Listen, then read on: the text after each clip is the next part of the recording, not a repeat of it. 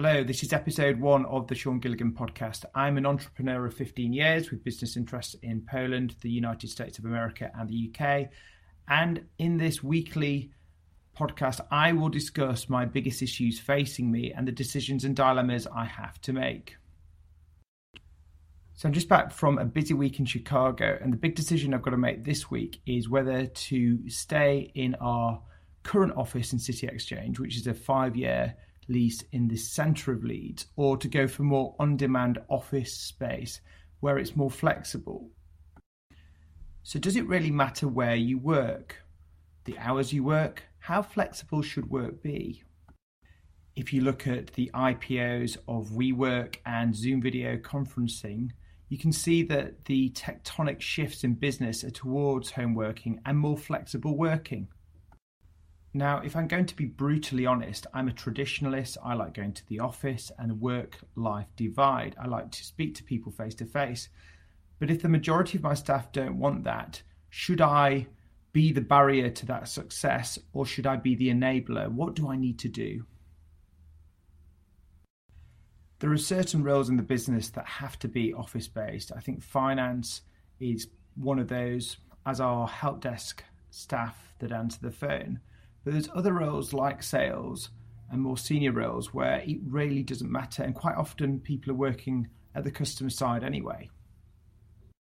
If you look at the demise of the high street and what's going on with retail, with empty shops, there's definitely a change to the way in which we shop and the way we work.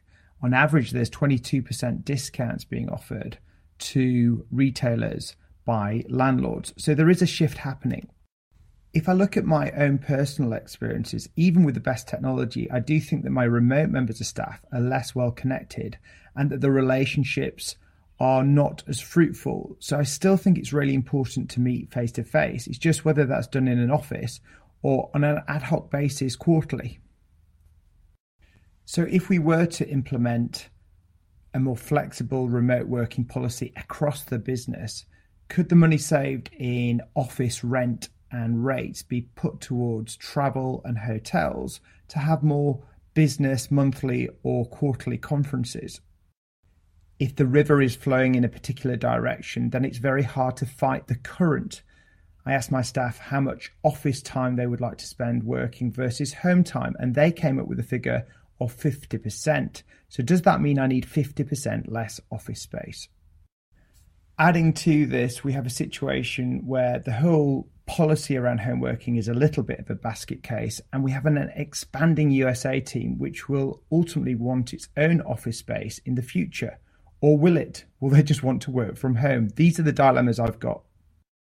With the recent protests around global warming and the environment by Extinction Rebellion, do business really need to wake up to the fact that a blended approach is the right approach, whereby a working week is a number of days in the office and a number of days from home? So my final thought would be, what's the office work-life balance going to look like in 10 years and 20 years' time? Will we actually have offices? Will they still exist? Or will the whole real estate for commercial property and office space be completely transformed? Thanks for listening to this podcast. If you want to learn more about what I'm reading, what I'm doing, you can visit seangilligan.co.uk. Do subscribe to this channel. And until next time, thanks for listening.